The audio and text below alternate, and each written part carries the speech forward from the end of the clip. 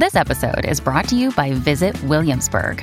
In Williamsburg, Virginia, there's never too much of a good thing. Whether you're a foodie, a golfer, a history buff, a shopaholic, an outdoor enthusiast, or a thrill seeker, you'll find what you came for here and more.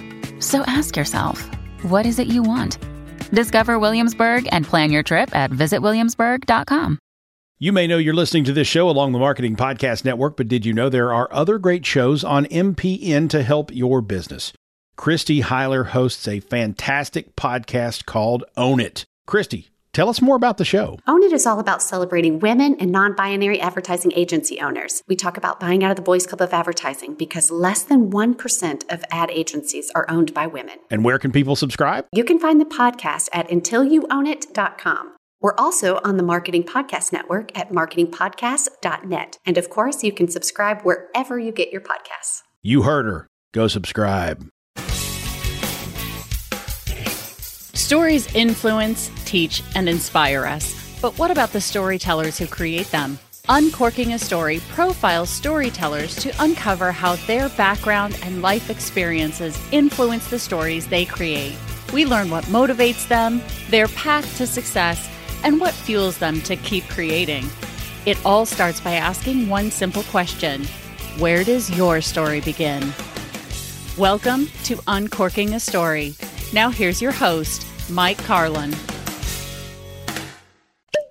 Hello and welcome to Uncorking a Story. I'm your host, Mike Carlin, and today I'm excited to introduce you to Eileen Brill. Eileen is a painter, writer, sign language interpreter who grew up outside of Philadelphia and graduated from Carnegie Mellon with a BS in economics. She has written professionally for the restaurant, hotel, and commercial real estate industries. A Letter in the Wall is her debut novel. Here today to talk about that and so much more is Eileen Brill. Welcome to Uncorking a Story, Eileen.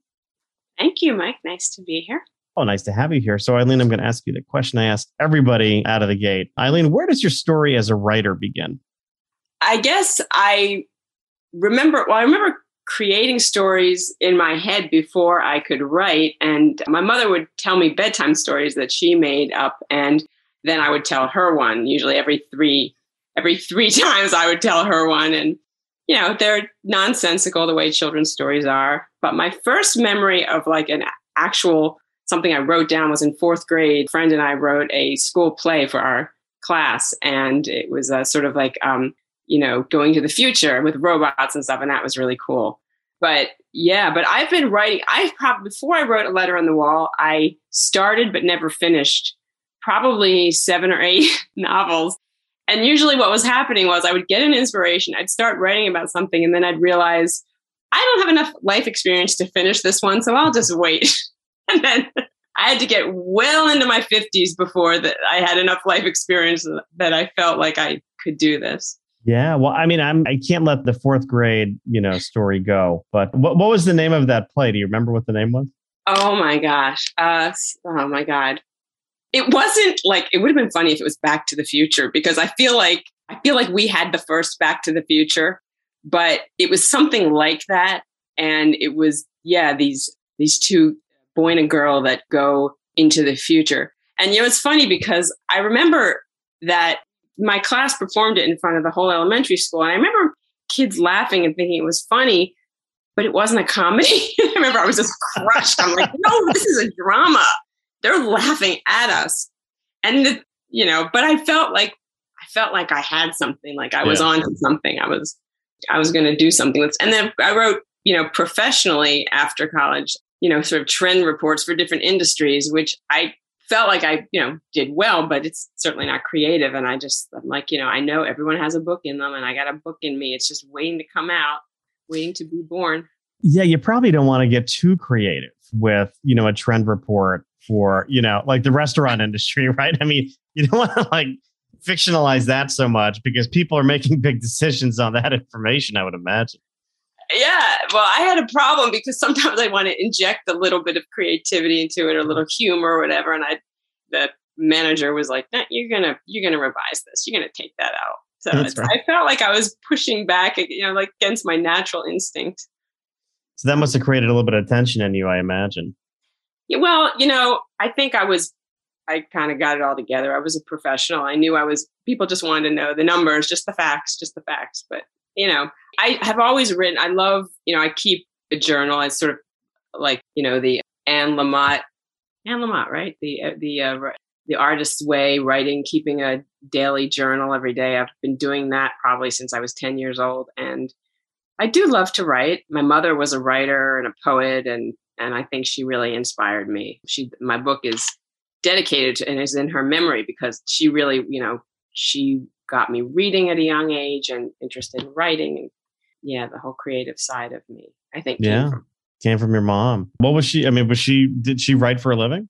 I know she was a social worker. She was a geriatric social worker, but I think she was a frustrated writer because, in fact, in my book, A Letter on the Wall, there is one chapter where the protagonist is, 3 years old, she's a toddler, and her mother, I'm not giving anything away. Her mother dies in the flu epidemic, and, she's kind of remembering her mother and remembering the stories that her mother would tell her.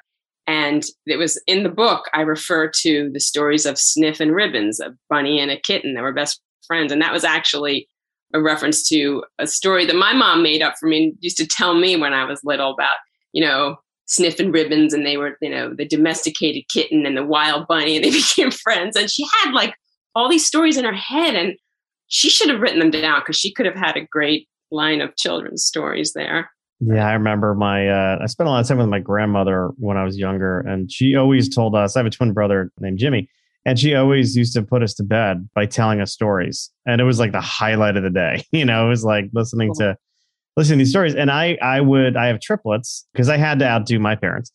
And awesome. I remember when I would put them, they're 20 now. So this does not happen anymore, or else it'd be creepy. But I used to put them to bed every night, and I used to tell them stories. So my son would always want me to read a book. So he loved Madeline. He loved Harold and the Purple Crayon. I was always reading him books. And my other daughter just was like, she's like, kiss me on the forehead, and then that's it. I don't need a story. I just want to go to bed. I'm like, okay. Now, daughter number 3, so Gracie. Gracie was never satisfied with a canned story. She would always want me to make up a story or tell her a story about my childhood. So I'd tell her these stories about things that would happen to me and my brother in childhood, but none of them were true. None of them were true. Like they were all like these like fantasy type stories. And like a couple of years ago, I'm sitting with my brother and my daughter Grace, and she's like, "Oh, do you remember that story, Uncle Jimmy, about the balloon?" And he looks at me, he's like, "What is your daughter? Is she on crack? Like, what is she talking about?" And I'm like, "Oh, the story where we came back from the fair and Jimmy let his balloon go and I gave him my balloon. But when we got home, his balloon was actually magically in our backyard." She's like, "Yeah, that one." I'm like, "Grace, I made that up. That didn't happen." And just the look of sadness that came across her face was just like I had murdered her or something. I stuck a knife in her heart. Trauma. Oh my goodness. Yeah. You did probably not told. She could have lived with this like illusion of this. Oh. Well, it would have worked if my brother would have played along, but he's like, that never happened. What are you talking about? I'm like, Jim, read the room, buddy. Well, tell me about the impetus for this debut, A Letter on the Wall. Tell me, how this idea came to you, when you started writing it. Just give me the story of it.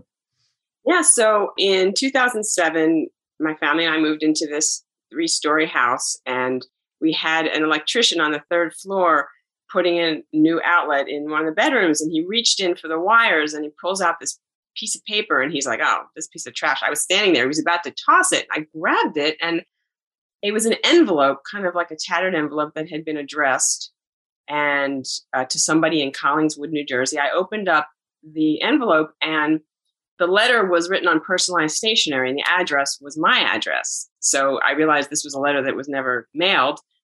And of course, I Googled the woman, and it turns out that she and her family, they were the first owners of this house. And so the house was built in 1920. And the letter was undated, and it was very cryptic.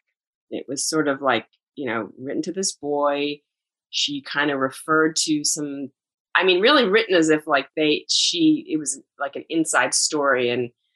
But one thing it conveyed was kind of insecurity. And she used the word failure in the letter. So I sensed that this boy was important to her, and somehow she felt like a failure with him. So I did a little Google research, And I got a lot of information about her family, but there wasn't a lot about her. But what I discovered was the one thing that was resounding was that she was murdered in 1971. So, of course, that sealed the deal. I needed to know who this woman was. Yeah. But I'm hearing Keith Morrison from Dateline in my head right now. Like I'm hearing him like, oh, tell me now more about this murder. I get so excited about murder. I know. Who doesn't like a good murder? The sad thing was, it was a hung jury. The suspect was acquitted, but, something like newspapers.com is a great resource, because even though I couldn't find a lot of information about her, her life growing up, they covered the murder. And it just sounds like the evidence was poorly handled. And, but one thing that I read, which really kind of I had originally thought I would write a biography of this woman, because her life seemed, she was raised as a Quaker by a very prominent Quaker family, all very well educated, very well off. And she strayed really far from Quakerism, from what I could tell. And not only did she stray from her religious and family roots, but she strayed geographically and ended up in Oklahoma, and that's where she was murdered. So I wanted to write a biography, but the further and further I got into it, I thought, I've got the skeleton of a really good fictionalized story here, and I can just use my imagination, because even if, I can learn dates that she was married and how many kids she had, I don't know the whys of why she did what she did and how she ended up there. So I have a pretty vivid imagination, and I became her in a way. I thought like her. I understood her motivations, and I guess that helped me write the story, when I created explanations to why she made some of the horrible decisions that she made. Yeah. What strikes me about the story isn't necessarily her story. I mean, that is fascinating, I think, but it's just you kind of coming across this letter and then just having enough curiosity to want to know more, about her life. And then sort of almost like method act a way of writing her story and finding her voice through you and I guess your fingers. What was the writing process like? Because you mentioned having started many novels before, but for this one, how, if at all, was this different from your other attempts? I guess I felt my curiosity was so strong, and I love doing research. And so the first part of this was just pure research, which was fun. And I went, and not only did I look on the internet for information, but I went and talked to people. So I found out that she attended a certain high school. So I went there and met with the archivist, and we tried to find any, pictures of her. Nothing was available. So that was fun. And I was meeting somebody, and then I've called a detective in Oklahoma who worked on cold cases and got information from him. So that part was kind of drawing me in. And once I decided that it was going to be a work of fiction, I was so psychologically invested in who she was. And it was not, some writers will say, they have to be, it's hard because every day you must force yourself to sit down and write for a certain amount of hours, and you have to be very disciplined.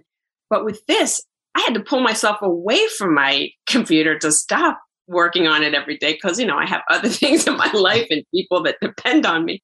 So this just felt like it was a part of me. And it's so crazy, because when I think back now, it's almost like, I don't want to say it was easy, but it just felt so natural. Like each time I would kind of finish a chapter, and I look ahead and I think about the direction I was taking the story. I mean, I had to work it out a little bit, like where did I want to go? Where did I want to take it? But it didn't feel like a struggle for some reason. I just felt so like I was meant to tell this story. I don't know how else to explain it. Yeah, no, it's almost like a spiritual calling in that regard. Yeah, I mean, kind of, I guess. Yeah. So I have to be very careful to not make this as if, I'm not, it is a work of fiction, and I don't in any way want to say that I'm writing a story about this real person. She was the inspiration. The letter was the inspiration. But I definitely do think that when a writer has a character, it works best when they really feel like not just that they know the words and the dialogue, but that they know how that character thinks and what their motivations are. It is kind of like method acting. That's really interesting that you said that. Yes. Sometimes I say interesting things, which amazes me. I actually had to write that down. Just a few things just to reflect on here. Number one, the idea of getting lost in what you're writing is something that I can certainly relate to. And it's one of the things I love about writing is that, you can do your own world building. I think we have so little control of the world we actually live in, but we have complete control over the worlds we create in stories and the novels we write. But I've certainly been in those situations where I have lost hours of time feel like minutes because you're so into what it is you are doing, you're writing. I call it getting in the zone. And it's like when I go for long runs and I get into the zone and I don't even think about, breathing or moving my feet or, and then the runner's high kicks in, which is fantastic. But, I just love that getting in the zone. And I think it has to do with just like being so completely invested in something and just knowing, who it is you're writing about, like knowing these characters so well that you like become them and you think like them. And then you take a break and go down to dinner and, sometimes slip into, I don't know. How was your day, honey? Well, I killed 3 people today. Sorry, just kidding. No, but it's so true. And actually, you know what? It was fun because Joan, my protagonist, is nothing like me. And I guess it was fun. I was kind of being this person who was kind of times irrational or, just fighting against people who were trying to be good to her. And, that was kind of cool. And I think the cool thing is that I had to find a way to be empathetic to her, even if I completely disagree with the way she lived her life or the decision she made. And I think that's another thing that I guess writers are good at is empathy, right? Because you have to be able to relate and identify, with your characters, even if they could be despicable, they could be a murderer. Exactly. I always like to say, like Scrooge in A Christmas Carol, like when you first meet him, is a complete jerk. Like you do not like this guy. Why do we care if he turns his life around by the end of the story? But the beauty of that, the way Dickens writes is he creates that empathy for, you see him as the old miser, but then you get a chance, and it's so creative to see him as like a young boy and see kind of what happened, how he got to where he was. And then by the end of it, you are so happy, on Christmas morning when, he's giving the kid a shilling or whatever to get the biggest goose for the Cratchits. But you're right. I mean, authors have to build empathy for characters, even characters that are despicable. Yeah, definitely. And it's also nice when you see the evolution of a character who starts out like Scrooge, and you just like, come on, this guy's got to have some redeeming qualities. And then he evolves. And, even with my character, I think she evolved. Some people might think she never learns from her mistakes, but I do think that she evolves. I think what is it when they talk about like characters either evolving or devolving, like, someone good gone bad, like goes to the dark side or whatever, which is cool too. But I like complicated people who aren't always likable. Yeah. I think of Walter White, as somebody who, does the wrong things for the right reasons, but then he becomes a monster. Right. Like the process, but that is, you still root for him. You still root for him. Yeah. But, there's a bill to be paid at the end of Breaking Bad. Yeah, that's a great example. Yeah, sure. The other thing I want to talk about is just this idea of finding a letter in the wall. So my sister gave me a bunch of letters that I had written to my grandmother back in like the 70s. I mean, like I'm talking like I was like 3, 4, like maybe not handwritten notes, but just kind of like little pictures. And then as I got older, chicken scratch because I can't write very well. It's illegible, in other words. But I remember just kind of going through these letters that I wrote to my grandmother. And one of them, funny enough, had a $1 bill in it. Because, when I was sick, my grandmother would always send me like $1 or something like that, right? One time she got sick, so I wrote her, a little get well card, and I took $1 out of my mother's purse and I put it in to the letter. And I'm telling you, this was like 79. And I found that letter with that dollar. And I have the dollar. I actually keep the dollar in my passport holder because I never want to lose it. And I never want to spend it because, it's worth much more than that to me sentimentally. But, people I think about my kids, they don't write. I have 3 20-year-olds. They don't write letters now. Everything is like text or Snapchat or whatever. To me, that there's a lost art to letter writing. And it actually makes me sad to think about. Same. Yeah. In fact, I was thinking, so for one of my events that's coming up, I was thinking, I don't want it to be just a boring reading and Q&A. I want it to be interactive. And I thought maybe I would give everyone that comes, give them an envelope with a stamp on it and a piece of stationery and a nice pen and say, please write a letter to someone when you leave here. Anyone, write it to your grandmother or to an old friend or whatever.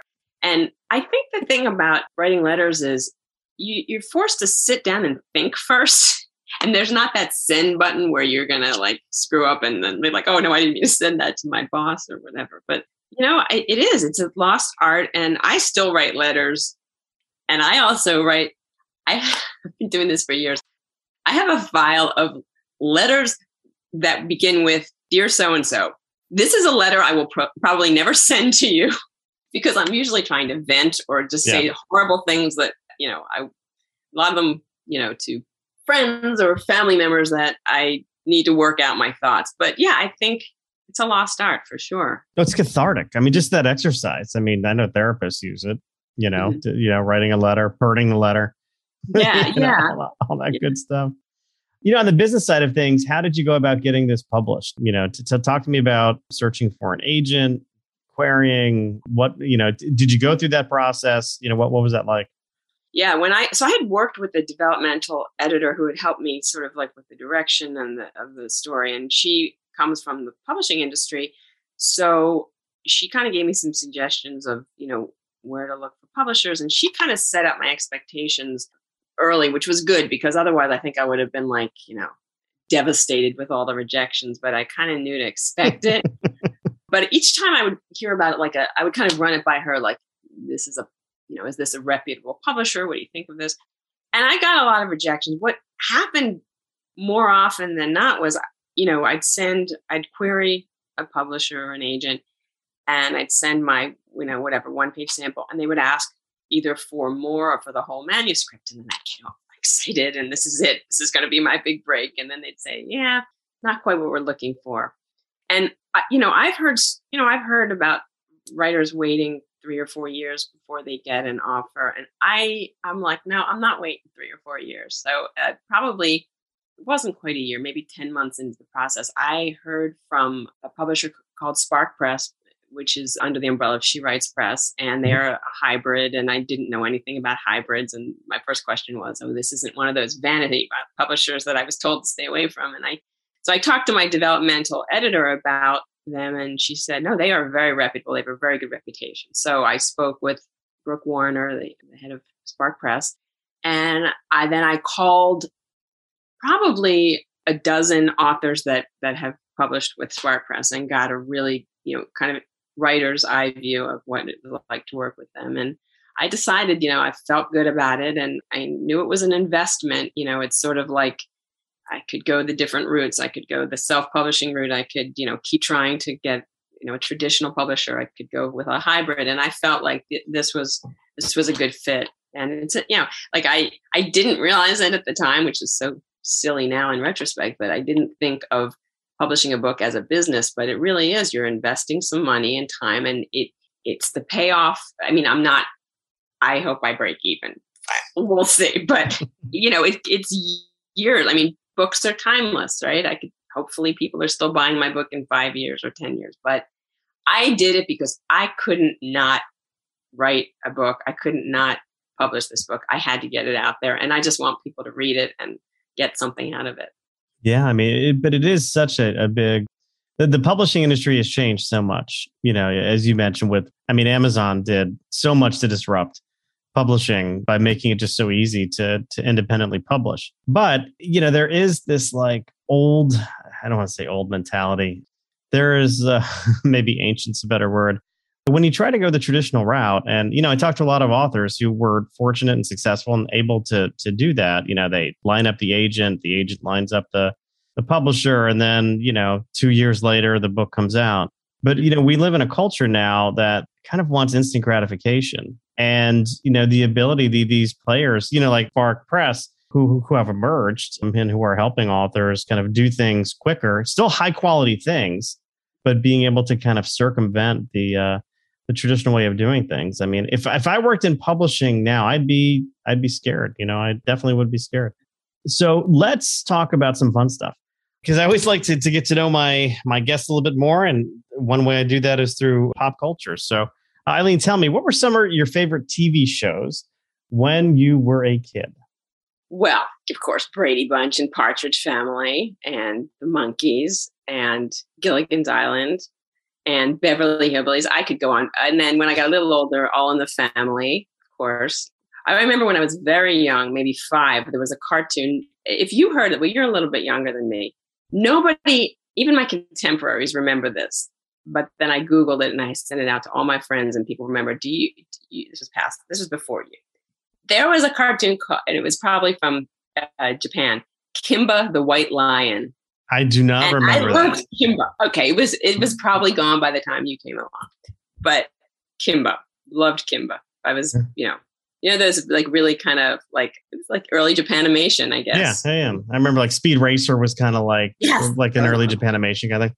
Right. So you mentioned the Partridge Family, and I'm going through these old pictures of my parents. And my parents are about to turn 90 and 89 this summer.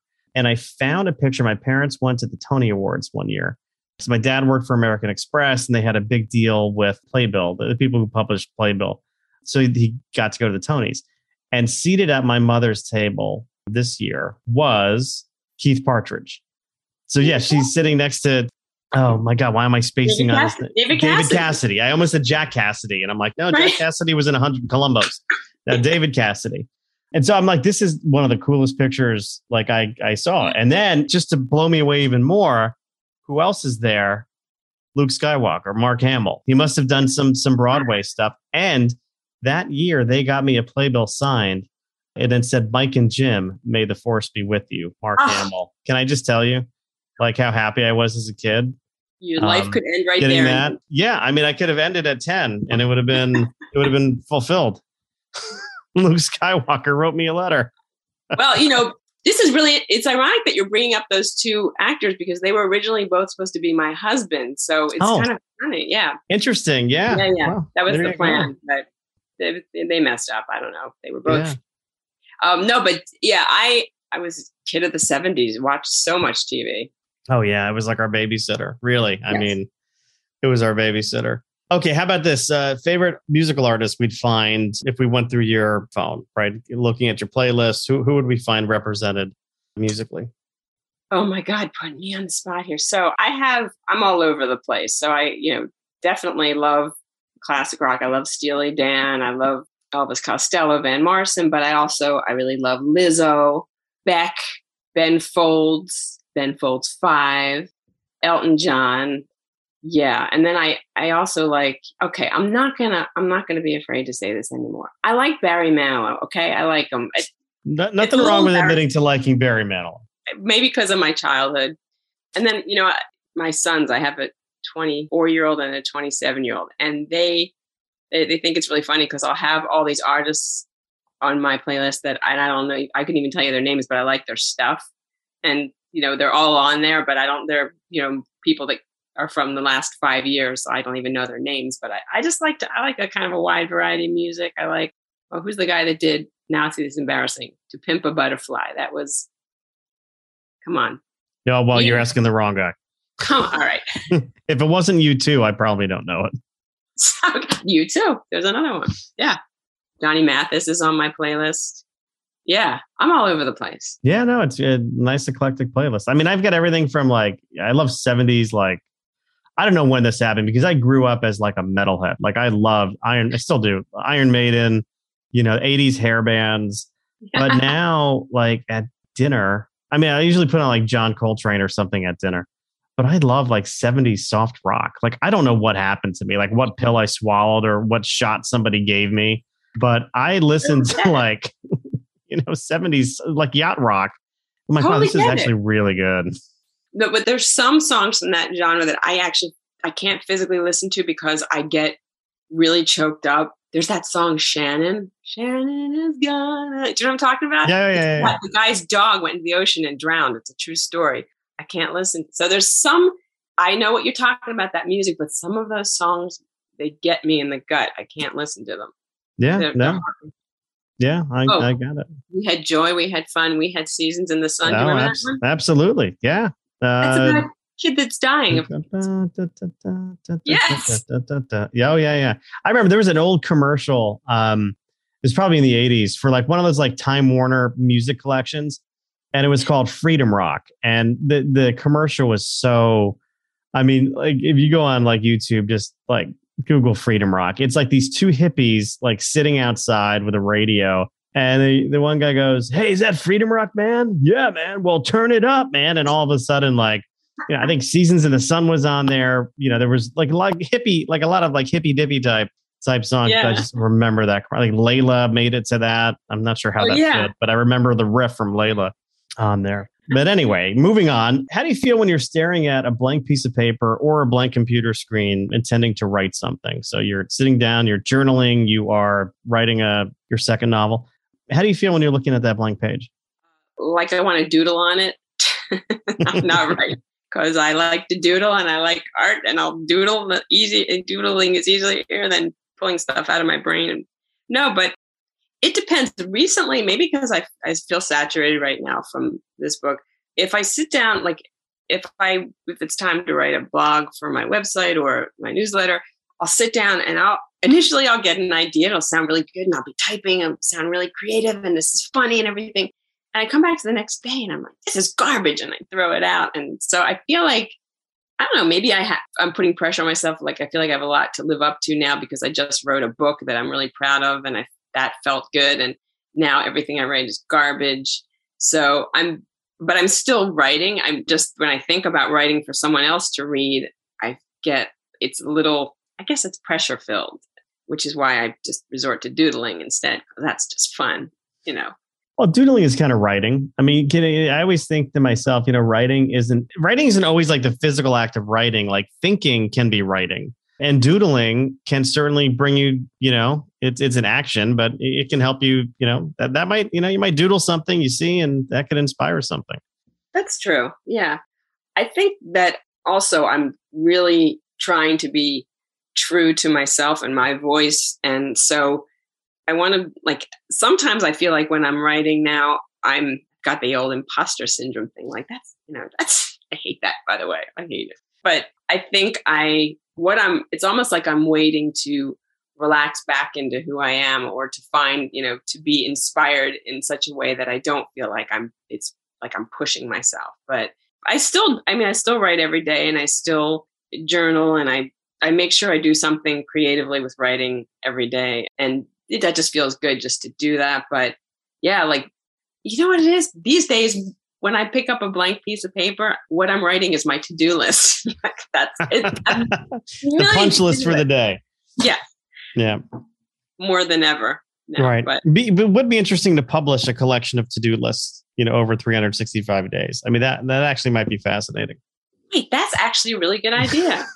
I won't steal it. You should do that. Okay. You keep to-do lists? I receive to-do lists. I do not write them.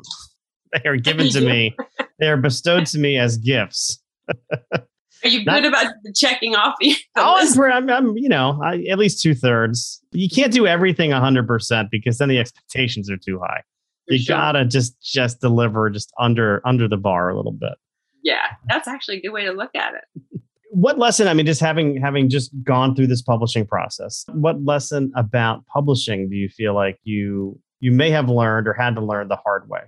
Well, I didn't realize how competitive the competition for readership, which is why is that competitive? But I think that, which is why it's so important if you have something you want published, go with either, publishing house, or if you're self-publishing, do it in a way that you're going to feel comfortable in the whole process. Because in the end, once it's published, getting it, I don't know, that was almost like the easier part. The hard part comes, you've signed a publishing contract, and now the marketing begins and the publicity. And I didn't realize the competition. I read somewhere that every year there's about 1 million new books on the market, but only about, a little more than 30% of our country read on a regular basis. So you're competing, and then you have the readers that, at least people who read novels, go back to some of their tried and true favorite authors. So if you're a debut author, you really have to put yourself out there and think of it as a business and not be modest. That's the first thing I learned. Like, stop being modest, stop downplaying what I did. Just get out there and say, I got this story. I wrote it. You're going to love it. Please buy my book.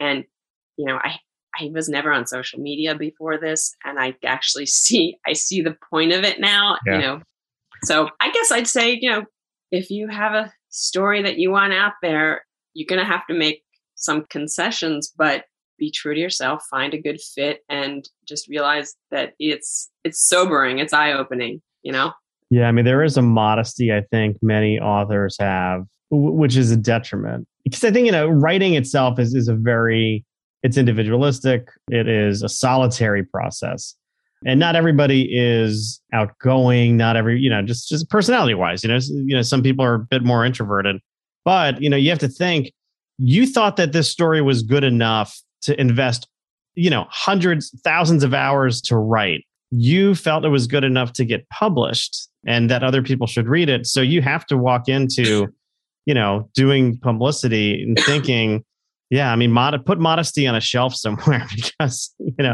there's no room for that when you're trying to kind of break through. There's so many different choices people can make. I mean, go on Amazon, go into even a small independent bookstore, and you can be overwhelmed by the number of choices you have. Yeah. So gotta give someone a reason to pull you off the shelf. Definitely. But, there's such a great community of writers that I've met, because of being on something like Facebook, and everyone, it's comforting to see so many people going through those same thoughts and feelings, and just like getting the support. I mean, it's wonderful. And it's funny because like I'm on this one Facebook group that's for debut authors, and we all talk about how like you're happy with a colleague's success, but you're also pissed off about it, and you're like, that should be me. And it's real. Like, whatever you're feeling, it's real. It's just natural to have some envy, but then you move on and you learn how to channel those feelings into putting yourself out there. And that's probably the biggest change I went through, was just feeling like there's no time for insecurity or second guessing myself. And I think it's paid off, because people say, oh, you got me so excited about your book, I want to read it. And I think I learned how to talk about myself and the book. Yeah. That was a learning process, definitely. Yeah, you mentioned like kind of a little bit of jealousy, professional jealousy, when somebody does well. I mean, I noticed on the comedy side, so I also do some stand-up comedy, and just hanging around comics, they don't necessarily love it when you do well. If you're sharing the stage with them, they really love it when you bomb, because it just makes them, for some reason, it just makes them so happy. And I'm not saying I'm like that, but. But it also gives you something to rib other people with too, Yeah, for sure. Oh my God. Yeah. And like, it's natural. Isn't that horrible? No, it's not horrible, because you know what? We're all human. And you don't want to feel like you're lesser than someone. Yeah. Well, to wrap up here, I always like to end on this one, which is, and it's apropos, because we're talking about a story called A Letter in the Wall, a book called A Letter in the Wall, inspired by A Letter in the Wall. If you could write a letter to your younger self, maybe it's that fourth grade, Eileen, who wrote that school play, which wasn't supposed to be funny, but apparently was. If you could write a letter to that younger Eileen and mail it to her, what would you tell? What would you say to her? How would you reassure her? I'd say, dear Eileen, when you have an idea in your head, talk to people you respect and get their opinion, because you do not know everything, and you're making decisions in your head and not getting any feedback from those who know. So move forward and don't be afraid, and talk to people and get it out of your brain and out in the atmosphere. There you go. Have a consigliere. Yes. Yeah. Absolutely. Well, listen, Eileen, this was a fun conversation. The book, A Letter in the Wall, is, well, tell everybody where they could pick it up, Eileen. Well, you can pick it up at your local independent bookshop. You could go to bookshop.org or Barnes & Noble or Amazon or anywhere you buy books. So you can go to eileenbrill.com and I'll direct you right there. There you go. Well, Eileen, thank you very much for a fun conversation. I appreciate it. Thank you, Mike. It was lovely. Thanks so much.